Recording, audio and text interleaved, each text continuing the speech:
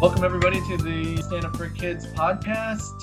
Today's topic is what is it like to be homeless? And so we have our guest today, Alex, who is a current youth in the Stand Up for Kids program in Orange County. And he's going to share a little bit of his insights on that question and many other subjects. So, welcome, Alex. Thanks for joining us. Yeah, thank you for having me. I mean, let's hope this whole Zoom thing holds up. Okay, so let's not pull any punches here, Alex. So, what is it like to be homeless? First off, I think that's a very broad question. I think I'd like to go into let's like the misconceptions of what sort of makes someone homeless and knock that out. Which a lot of times, people assume the person's lazy, they just don't want to work, or they assume the person is a drug addict, or other things of that sort. And a lot of times people are caused to be homeless in their early youth. So let's say like middle school, high school, and they don't have a lot of options for work, or it's not something that they chose. And so I think that first off, those are some misconceptions a lot of people think. Yeah, so I guess maybe I can frame my question a little bit to help understand what I'm getting at. So, if I, circumstances are what they are. There's some set of circumstances that is now caused you to not have a roof over your head. So you are now in a situation where you do not have a roof over your head and you are on the street or the places that you have been. What is that like? What are you thinking about? How are you feeling? Where are you? I think a lot of times, at least whenever it came to my situation, I was sort of trying to plan ahead. So I was still in high school and middle school, so I was trying to plan on how I was going to get to class. But I was also having a constant anxiety of trying to figure out like where I'm going to get food, how I'm going to get food, and a lot of times you spend time traveling, right? You don't stay in one spot for very long because you can't. Um, because either people are going to show up and they're going to mess with you, or let's say they try and rob you, or you can get arrested. I'm not sure what the charge is, but I know that the police will sometimes come ahead and pick you up. A lot of times it's for trespassing, but so I spent a lot of my time traveling around trying to panhandle to try and get my next meal, things like that. That's what I spent most of my time doing. And coming from Texas, specifically a lot of times in the summer, you don't have money, right? A lot of times when you're homeless, you obviously don't have money. A lot of times you're worried about trying to like fight dehydration, but you're also trying to have to watch your back and not get arrested or picked up for panhandling. So, yeah, water, food, safety, where you're going to sleep, kind of, just kind of the basics that a person needs to live. Those things are I guess not guaranteed in that environment.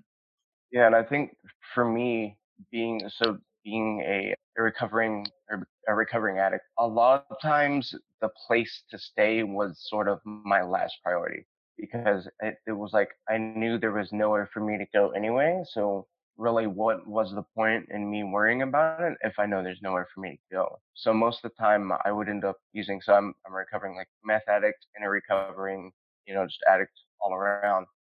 So a lot of times I'd end up using just so I could stay up. So I didn't really sort of put my head down anywhere. I kept moving, stayed awake for days on end. That way I wouldn't have to like go to sleep and let my guard down. Because when you're on the streets, your guard is constantly up. Whether it be because you're worried about other people messing with you, or robbing you, or whatever the circumstances may be. A lot of my time spent was, trying to stay up, was not focused on somewhere to go, but focused on how I was going to eat and get something to drink. Yeah, so rather than trying to find a place to sleep and knowing how impossible that, how limited that idea even was, you would take drugs to keep yourself awake so you just don't have to deal with that component.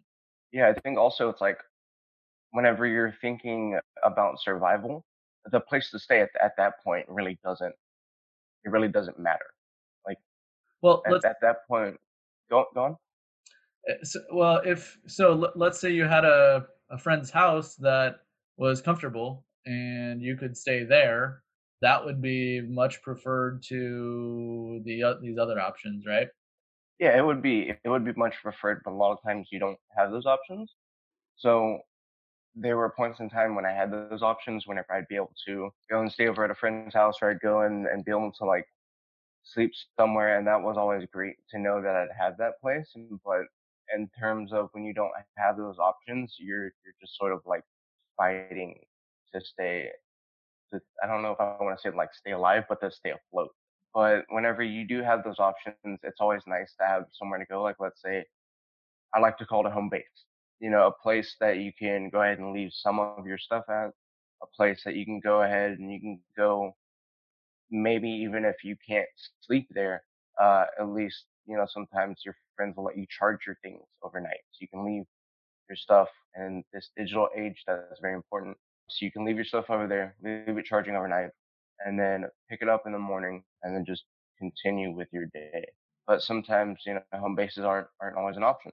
But whenever you do have the option, it's always great to take advantage of that. Yeah. So I guess the mindset that you're describing is there's literally like my options are so limited on a a safe place to sleep that at some point whether the options that I do have are all equivalently awful. So I'm going to try to deal with that by just not going to sleep and then not having to deal with the safety component of sleeping.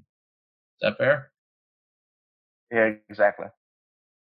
And I mean, the only times I would sleep was whenever I had, like as I said, like a home base, like a friend's house or things like that. Because in that, I mean, even then, that wasn't always safe because I've had numerous incidents happen at like friends' houses that I thought were safe. I don't know if we want to dive into those situations, but sometimes it's a lot safer to be at a friend's house and you can let your guard down.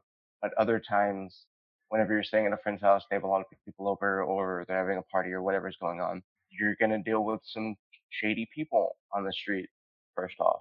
And especially if you're in the drug scene, you deal with a lot of shady people. And if you're staying at a house or at your home base with a lot of shady people there, that leads into more of a like you need to be hyper aware component. So we want to dive into that. We can go there. I do want to ask you about sleep though. So if I'm now in this case where I'm afraid to sleep, like because of a safety scare, so I'm taking drugs that are keeping me awake so I don't deal with that.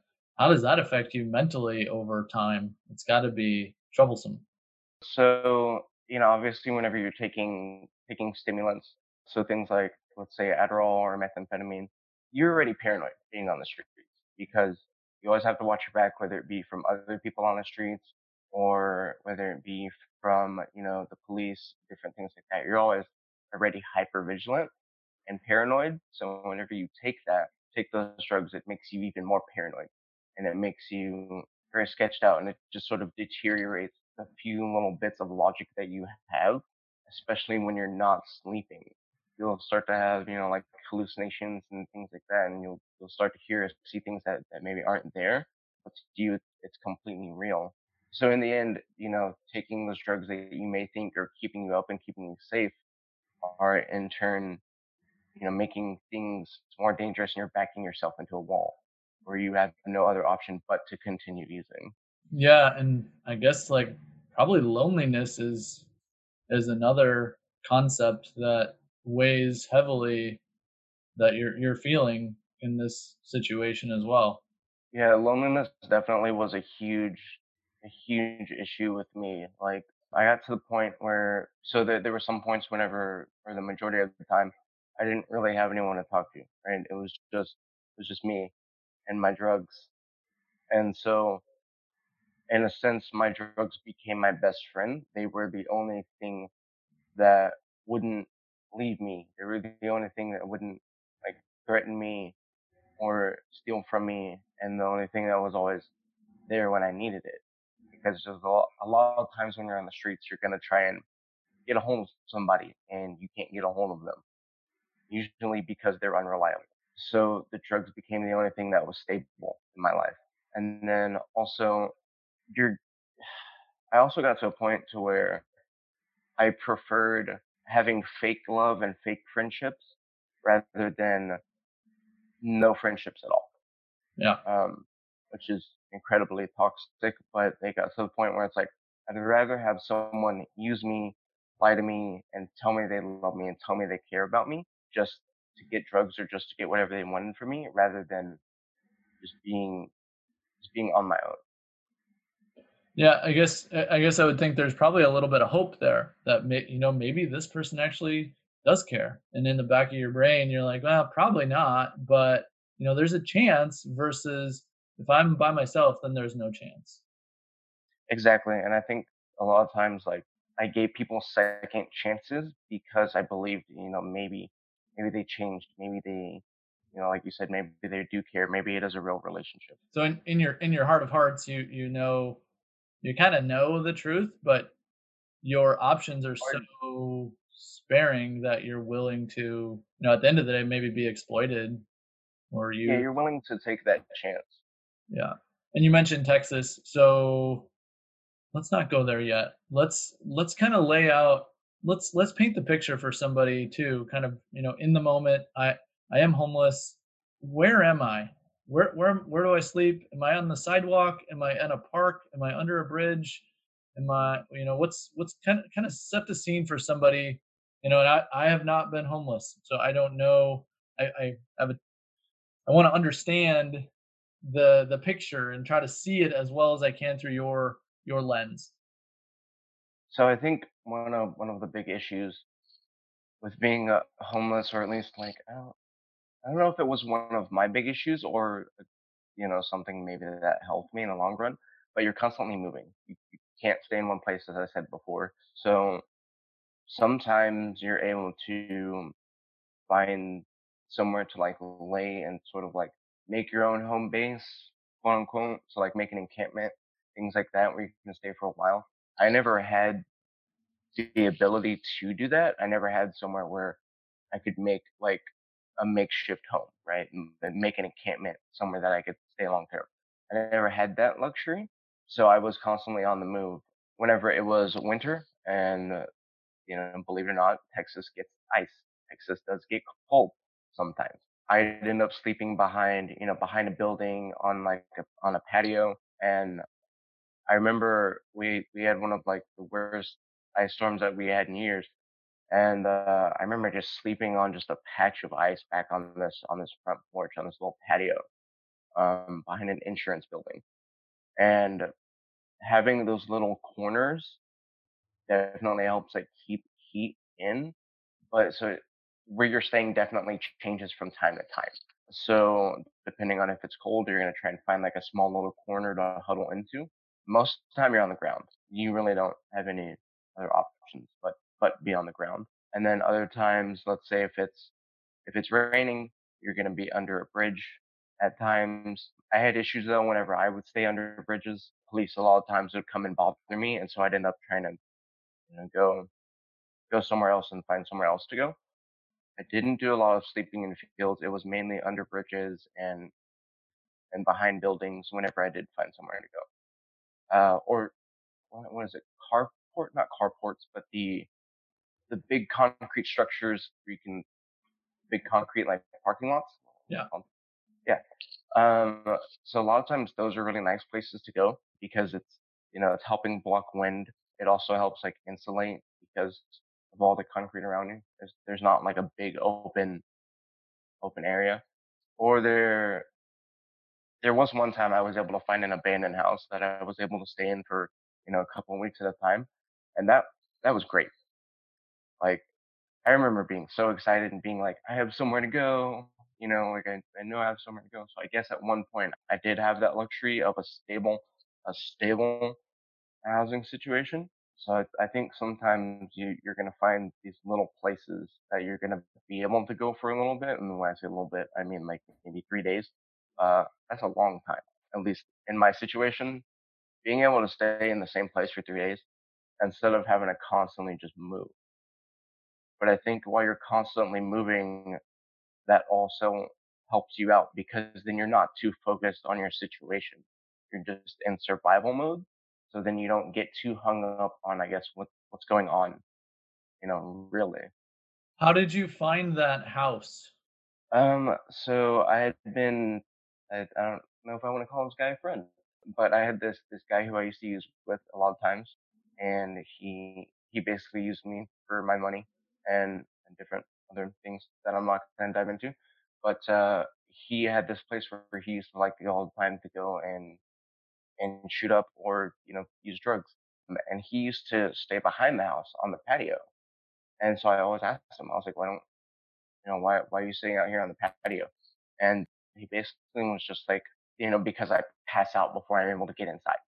So I went ahead and it's basically just a place my friend used to like to go to use, and so I'm going there. So you open the door and you walk inside, and there's obvious that nobody's lived there in a while. Yeah, so it was under renovation, and so there was no windows, there was not really any flooring, there was no walls. It was just sort of whenever you're doing like it's basically just the framework of a house.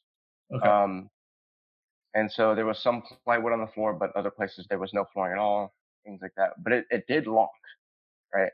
It did lock, which was nice. Which is huge, right?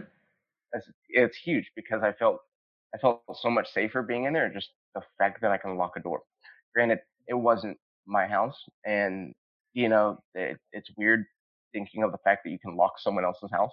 But it's like it used to be a crack house actually, and it got raided at one point, and so I assume that's why no one had never gone back to that house.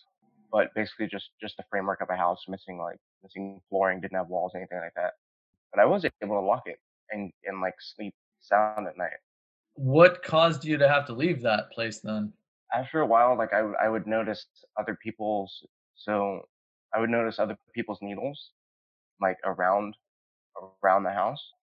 And it wasn't people's needles that I knew because the different needles have different types. Mm. And so I would know like if it was my friends, or I would know if it was like a different random person. So it turns out that other people had been going there either when I wasn't there or while I was there, and I just didn't know it. And so that obviously makes you kind of uneasy.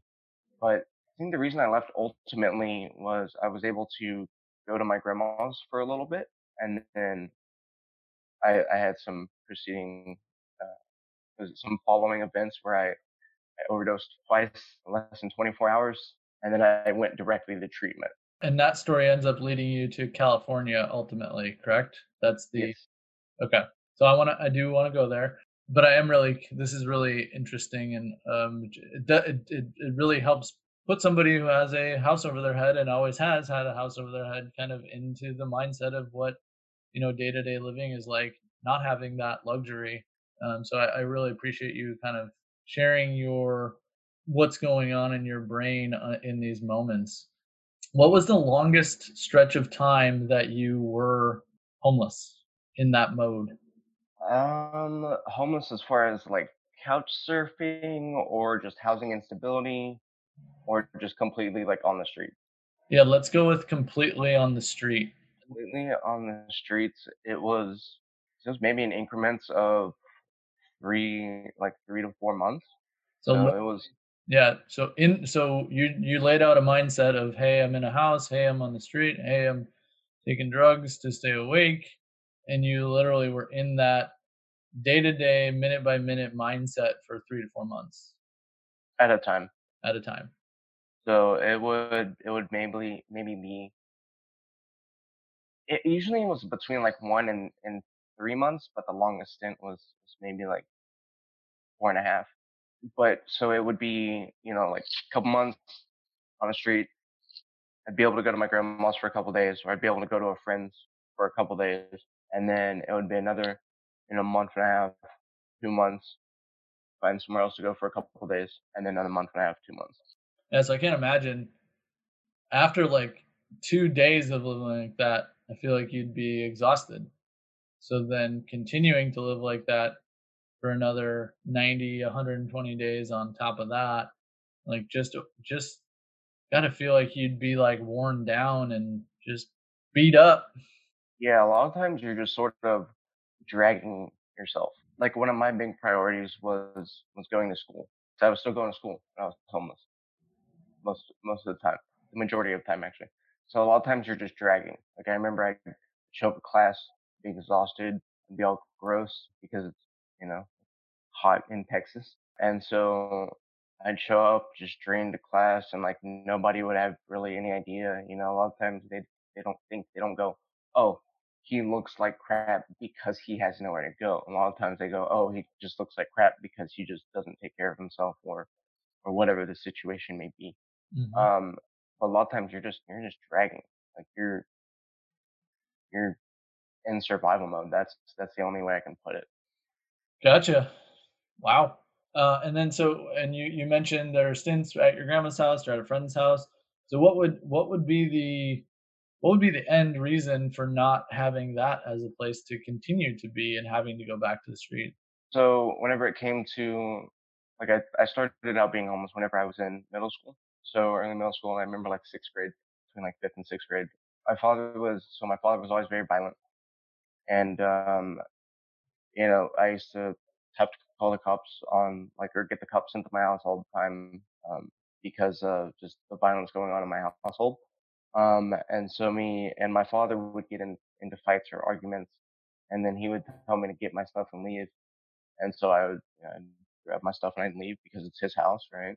So we'd get in fights and things would blow up, and then my mom would convince me to come back, and then we would begin the cycle again. Like I'd be there for a little bit, my dad would start getting violent again, and then help me get my stuff and leave. And then with the stuff with my grandma, there were times whenever you're gonna go out and you're gonna use, right? Like I didn't, 'cause I was still using when I was at my grandmother's, but I didn't feel right about using in her house. So there were times whenever I'd end up going out to go get high, and then I would just pass out before I'd be able to make it back to her house. But ultimately, she'd let me back in for a little bit because I was looking for a job and I had proof I was looking for a job. And then she would just get tired of me sitting there, and then we'd get in arguments, and then she would kick me out, and then she let me back maybe like twice. But usually she would just let me back whenever it got like too cold or too hot. So, all right. So fifth grade is the first time that you left the house. So Yep. you're 10 years old, 10 or 11. Yeah, I'd say 11 or 12. Yeah. Okay, 11 or 12. If I were to look at an 11-year-old right now, I mean, I'm old, but like that's a baby. That's like a really small child to go fend for themselves on the street and try to figure out life. That's like shocking to most people. I think it'd be like, wow, that's insanity. And again, that's a family. So that's I don't know how you a breakdown of the family unit that the resultant required you to do that. Exactly, and I mean, there were points in time whenever like CPS would get involved, and there'd been a lot of involvement with CPS in my family in the past, and it didn't end well for the kids in my family who did go to like foster care or get sent away to be a ward of the state or whatever the circumstances may be. And so a lot of times CPS would get involved and they'd question me, and I would just say, hey, no, there's nothing going on, because to me it was like I'd much rather be out on my own rather than first off get my parents in trouble, and then second off, rather than like dealing with the horror stories from my family of like not being able to see a lot of the kids or have relationships with a lot of the kids in my family who did get sent away. So it's like I'd rather be homeless and fend for myself and be able to have my family in my life rather than completely have to cut out my family and then deal with possible abuse in foster homes. So So you as a really young kid are faced with XYZ, all of these situations that you have to navigate and then some choices. So you did have some choices of how to deal with what was in front of you, but all the choices were awful. You used your logic and understanding of the current environment to make a decision that was the best of a lot of awful options. Exactly. I think also once you get to a certain age, and CPS is talking about getting involved again, or like they got real serious around the time maybe when I got 15 or 16. CPS got like a lot more serious about trying to address my situation. Partly because I did tell the truth about some stuff that was going on in my house. You know, it's like you 15, 16. It's like you've been at my age. I'd already been out in the streets what for like 5 or 6 years almost, roughly. And it's like it's kind of late. Then you may as well just keep fending for yourself until you turn 18. You're 17 in Texas, but it's like you may as well at that point. Yeah. So getting into the system when you've already managed for X number of years without that, it's a big unknown. You don't know what you're really signing up for. So it's the lesser of or the there's a phrase that's gonna slip my mind now, but it's lesser of two evils in a way, maybe. Yeah, that was it. And you mentioned, you've mentioned drug use many times over this call, over this chat. And can you tell me a little bit about where did that start? What's the genesis of drugs for you? The genesis for drugs with me, it's quite a bit different than what most people think. A lot of people, or most people think, but what also a lot of people go through. A lot of people sort of like maybe start out with a lesser of the harder drugs being like heroin, fentanyl, meth, things like that. A lot of people start out with something smaller, something less strong.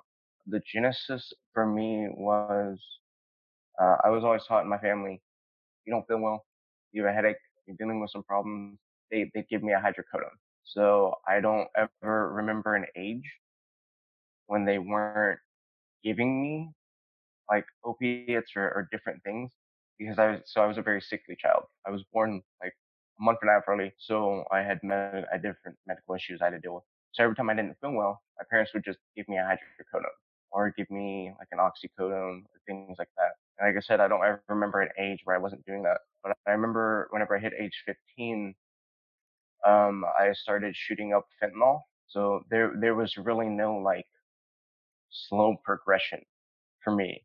It was really just like nothing or like straight to fentanyl, essentially, and straight to not even like smoking fentanyl or anything else. It was straight into IV drug use. So I just sort of jumped right in. Very bad idea. It's amazing I'm still here. But the genesis for me was I was always taught if there was an issue, just Yeah, I mean, hydrocodone and oxycodone and fentanyl are all opiates, right? Just of different strength levels. yes. What's the street name of hydrocodone and oxycodone? Hydrocodone, it just goes by hydros, and Okay. then oxycodone just goes by oxys. I mean, that's pretty much. So is that OxyContin or is that different? It's so oxycodone is the generic of oxycontin. Okay. Yeah, and OxyContin is heavy. Like there's lots of stories. Yeah, I mean, it's not fentanyl. Fentanyl's worse, right? yeah. It's a more potent version of oxy. For a layperson who doesn't who obviously doesn't know that much about drugs. Yeah, so it first started out essentially just with pain pills, and then it went from directly from pain pills to what was it to going to fentanyl, which fentanyl usually is used for extreme pain. Like they don't a lot of times they'll give it to people who are dying from cancer to make them feel comfortable before they pass. Yep. Um, but the thing was is that I also had several spinal fractures early in my youth and just different injuries over the years. And so I was getting medication from my parents, and then I was also seeing a pain management doctor, and my pain management doctor would also give me pain meds, and they actually started prescribing me fentanyl at one point, which to prescribe a 16-year-old fentanyl is nuts. Sounds nuts. Yeah. And you said you shot up fentanyl when you were 15 and you went straight to really potent drug dose. So why'd you do that? So I mean, there's why I did that. I I mean, don't know if I thought about it too much, but I know that first off, whenever you're shooting up, there's nowhere else for you to go from there. That's there's there's no other option as A, more dangerous, B, more addictive, and there's no progression for you to go from there. So if you start from that, there's no chasing. You're just going to be chasing the dragon forever, so to speak. And then also fentanyl. There's nothing stronger than fentanyl that you can get. That's it. There's nowhere else for you to go from there as well. Um, and so I remember I don't know why I shot up, but I remember forcing myself to do it. Like I didn't want to do it, but for some reason I was like, I don't know if I intentionally wanted to. I think part of it was I intentionally wanted to push myself to a point to where it was there's no going back, and part of that was because I was really suicidal and apathetic. I really didn't care, and so I wanted to make things worse for myself. That way, I had no other option than to kill myself. And so I know that was a big reason of why I shot up, but I don't know if I really had any like logic behind why I shot up. I think that's still a mystery to me. Also, I reused a needle. The first needle I ever used was a reused needle. from somebody else. Somebody, Yeah, from somebody else. Yeah. yeah, which is also like a no-no, right? Like not smart. But yeah, I mean, so let's also think about, okay, you're 15, you've already been dealing with family trauma. You got kicked out or left when you were 11 or 12. So this is 4 or 5 years into that. You're still just like a brain that's not fully formed yet. And after all of this stuff, and where'd you get the drugs? So I got the fentanyl from my mom. And did your was your did your mom have a prescription for it, or Yeah, my mom had prescriptions for it. So she was very sick. She had battled cancer and numerous other things throughout her life. So okay?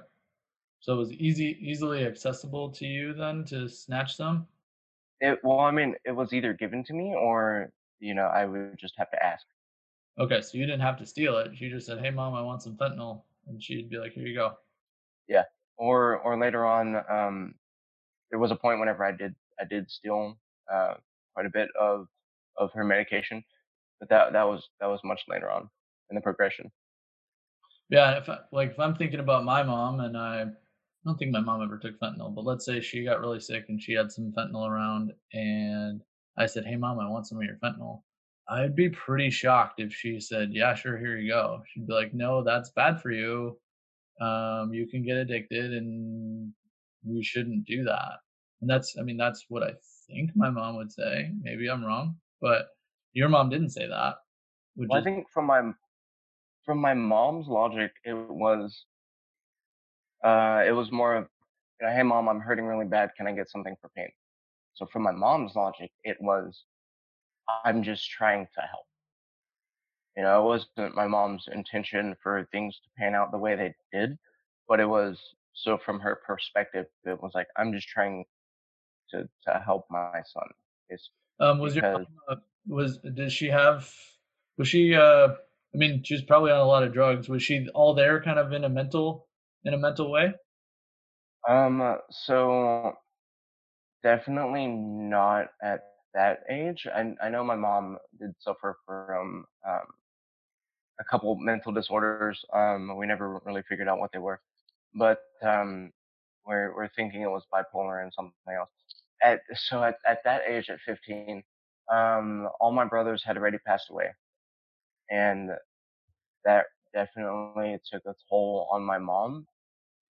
And once my third brother passed away, it it was just it was all downhill from there for my mom as far as her mental health went. I think at that point, my mom had known that I was suicidal for a while, and my mom knew that one of the things that was keeping me from committing suicide was using drugs. That's what helped get me through my day, was using drugs. And so I think something important was, I was the last kid left, like the only son that hadn't died yet. And so I know that she mentioned before feeling like she was just trying to keep me alive, the only one left. And so I know that was something that was very important for her. So that may have been a big motivation. Wow, it's heavy stuff, Alex. You've been through a lot, and I'm really thankful that you're willing. You're so open to sharing and kind of talking about it. So you're a kid this whole, for a majority of the time that I mean, you're still a kid. Let's be real. But did you? So did you graduate high school? So I didn't graduate high school. I went ahead and got my GED and tested out at age 16, Okay, cool. and so I started college at age 16. That's interesting. Where do I want to go with that? That's interesting. I don't think I knew that. So got your GED at 16. So that tells me that you're motivated. Why did you do that? For me, as I mentioned, like my mom had been pretty sick, and I had always taken care of my mom because my father didn't do it. But so to give you some context, my mom would stop breathing like quite frequently, like maybe like once every 2 weeks, whether it be from an accidental overdose or whether it be from hypertension, hypotension, or cancer, or diabetes, or she had all these problems. And my big thing was if I went ahead and tested out, got my GED, I'd be able to stay home and take care of my mom. Mm. And so that was one of my big motivations, was just being able to stay home, take care of my mom, and make sure she was still going to be around. So yeah, so let's power through school. But we've been talking about your kind of immediate needs that you're trying to meet this whole time, but then there is a, part of you that's thinking about your future to some extent that, a GED is important for your next steps and then you're enrolled in school. So would you what kind of school, what do you want to be when you grow up maybe? What do I want to be when I grow up? Um, so I was going to school for several degrees at the same time. I think I was going for maybe like 4 degree plans at the same time, and I was going for associate of applied arts. I was going for the registered nursing program, and I was going to transfer to a bachelor of science in nursing, and also doing my EMT to prepare for transferring to my paramedic, and then I think that was it. Okay, and so that's at age 16 that you start attending college to take on those degrees. And how old are you now? I'm 21 now. And our whole story, where have we been since, where did you grow up? As far as like the state Just the city, situation, where are you geographically? geographically, so I was in North Texas. I was in Tarrant County, and a lot of my time I spent in Fort Worth, and part of the time was also North Richland Hills.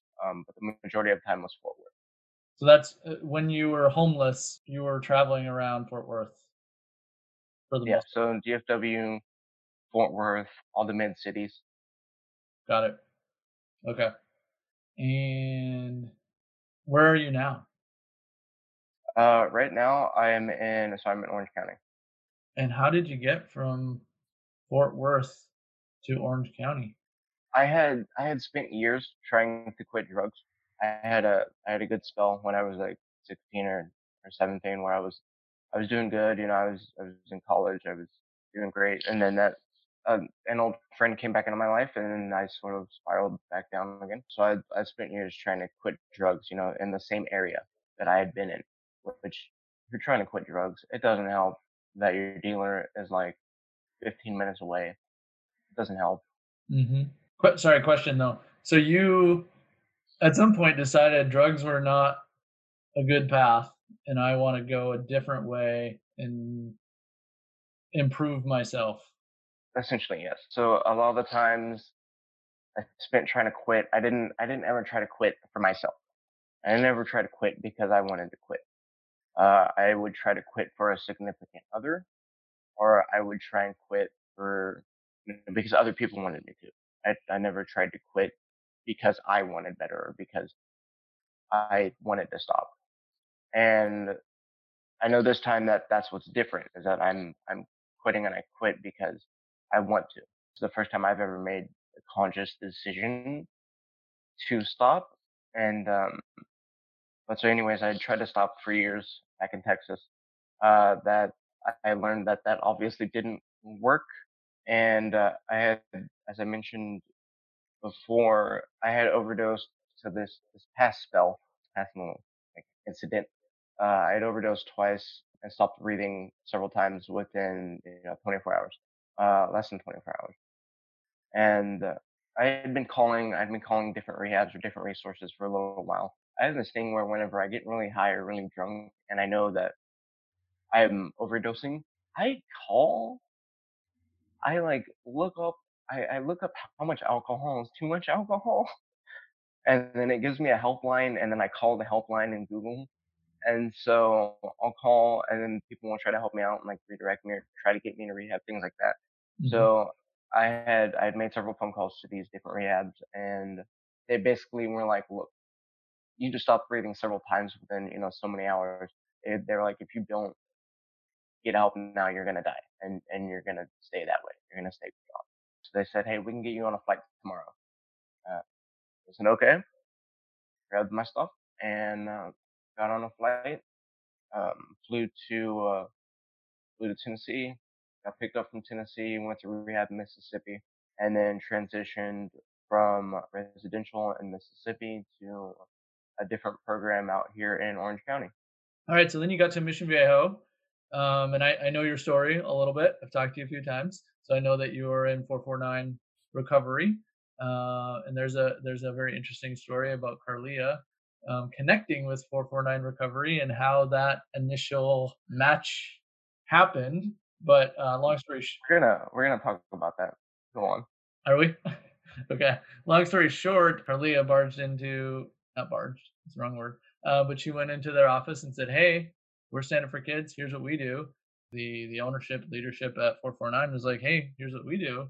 We think there is an opportunity for substance abuse youth in the 449 recovery program could benefit from an additional Stand Up for Kids component in the path to recovery for at-risk young adults." And so we started working out of the 449 venue. And Alex, can you explain what, I think I did that justice? Correct me if I'm wrong. But so what was your initial like touch point with Stand Up for Kids? So as you can tell from my story, I sort of have a habit of just jumping straight into things and not easing my way in. So I think maybe my first or second day in Orange County, it may have been my first day in Orange County. Stand Up Kids was doing, y'all were helping. No, it was Maria and Carlia. They were helping people sign up for like they were doing assessments and helping people sign up for like EBT and food stamps, things like that. And my first day there, I remember I was like, hey, I need some help with this stuff. I was like, I need to figure out my life. And Carly and Maria pulled me in to do an assessment. And we did an assessment, try to see like what sort of needs I had. And after doing the assessment, they got me set up with like my ABT and food stamps. And then I don't remember whenever y'all started sponsoring me for a housing and like a rehab scholarship. But I do remember like very shortly after started sponsoring me or someone sponsored me for like a rehab scholarship, and was helping pay for my housing at the rehab. Is that where else do we want to go with that? Yeah, I guess so. So 449 recovery does one thing, what, why is stand up for what is stand up for kids? Like, why is that? What's the distinction? Yeah. And why, and is the stand up for kids component, like, what value did that bring for you? Okay. So I think for me, the stand up kids component is like it's very important to me because I came out to Orange County and I didn't know anybody, and I mean I still don't know a ton of people, but whenever I've been to several different rehabs, you're a direct transfer, you've been in rehab for like 40 days, you've been gone from home for several months, things like that. It helps to really have like a big community and helps to have like a really big support team. And I remember we used to do meetings on Thursdays before COVID hit. We were doing in-person meetings, and it always helped to have. So Greg and Carly were my mentors. Greg is still my mentor. They sort of help with like, I don't know if I want to say like making big life decisions, but so anytime I am struggling to figure something out, or I'm dealing with something, or I have an idea that I think may or may not be a good or bad idea, I'll call Greg or I'll call Carlia and sort of run it by, and it helps to have someone who's stable or someone who is older and sort of has their life together. It helps them like have that second opinion, but it also helps to feel like you have a community, and it helps to feel like you belong. And as wow, I kind of just jumped around that. That was weird. I literally just okay, whatever. Train of thought. All right. So as I was saying, getting back to that, it helps whenever you have a community or like you feel like you know people, especially whenever you're a direct transfer and you feel really alone. So being able to do like the weekly meetings that we do with stand up and being able to know like all the other youth and the mentors, it sort of feels like a family, and it's something that I definitely know that I would not still be in recovery if it wasn't for having that big support team, that big team behind me. So yeah, I guess just to expand on that last statement. So if you Stand Up for Kids wasn't there, like what would that mean? Oh, I would have made so many worse decisions. I got way too excited about that answer, but I would have made so many bad decisions. Because so sometimes I deal with impulsivity. Um, Okay. sometimes it's very apparent, and I don't think things through. I don't sort of like wait stuff out. And there's been many times whenever I've wanted to leave rehab, or I've wanted to go out and use or get high or self harm or whatever, and I've called Greg or I've called Carlia, or I've just waited until our Tuesday meeting, and that sort of helped like get me through that moment and get me through that week. Because without having y'all as my support team, I wouldn't have anyone behind me. Right? Whenever I get impulsive or I want to make bad decisions, I wouldn't have anyone to run to. And when you sit in your head, it doesn't you're the only person in your head. So It's true. That is true. yeah, you're not gonna make the best decisions. And um, and you're still 21, right? You told us that? I'm yeah. So, you're 21. I mean, enough said. Like, you're not you're not an adult yet. Well, I That's turned 21 in rehab, which was weird being able to legally drink in rehab, like turning that's that age in rehab. that's a mind bender. Like, Uh, well, I could go celebrate, but I am 6 months sober, so is it worth it? yeah, so how long have you been sober? Where are we at? I believe 6 months and 20 days. So, 200 days, give or Yeah, take. 200 days. Yeah, Amazing. Congratulations. Keep it up. thank you. Keep it up, man. And so, for those listening on audio who don't get to see Alex here, he does have a pretty sweet looking purple hat on, which is a Right. kids hat that was delivered to him a couple days ago. So why'd we give you a hat? So what is it? I ran, biked, hiked, and walked 250 miles in a month to help raise awareness for Stand Up for Kids and for homeless youth to help get sponsors and bring in donations to help with housing for different youth. Yeah, we had a virtual run that just ended on the 18th, and Alex was a key player, and he won first place on the total mileage for the event. So we put in some 40 plus mile days, which is pretty ba. Pretty BA, pretty PG answer. So if I'm a listener who, is now kind of walked in your shoes a little bit, what, I guess maybe do you have a takeaway, kind of a tie it in a bow comment or thought, Closing statement. closing statement? I mean, do I want to go back to the whole, the rain will come, the rain will go? Absolutely. Apparently, I have a mantra, according to Michael, um, that no matter what you're going through, no matter what is going on, there are going to be storms, right? There's always going to be a storm. You're always going to find points whenever you're going to have a rough time, and you're going to want to either, let's say, if you're experiencing like substance abuse, right? You're going to want to relapse. You're going to want to not, care. You're going to want to give up, but it's just a moment, right? That's just one little minute in time, and as I say, like it'll pass. You know, the rain will come, the rain will go. You'll make it through the storm as long as you keep moving. That's good, Alex. Well, thanks for spending the time with us today. Really appreciate you. I'm always rooting for you, and Stand Up for Kids has got your back. So one day at a time, right? Yeah, one day at a time. Just gonna wait it out. Cool. All right. Well, thank you. Thank you, Michael. Thank you for listening today to Listen Up, the Stand Up for Kids podcast. A big thank you to our production team consisting of associate producer Billy Quinn and editors Ariba Kauka, Pablo Ortega, and Michelle Bernay. Find us on Spotify, Google Play, iTunes, and wherever you get your podcasts. If you'd like to support Stand Up for Kids, please share this podcast with family, friends, and colleagues.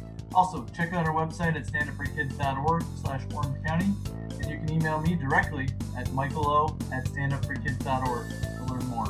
Please also consider a donation to help getting kids off the streets. 95 cents out of every dollar donated goes directly to support our kids. I'm your host, Michael Olson, Director of Development at Stand Up for Kids Orange County. Thanks for listening and have a great day.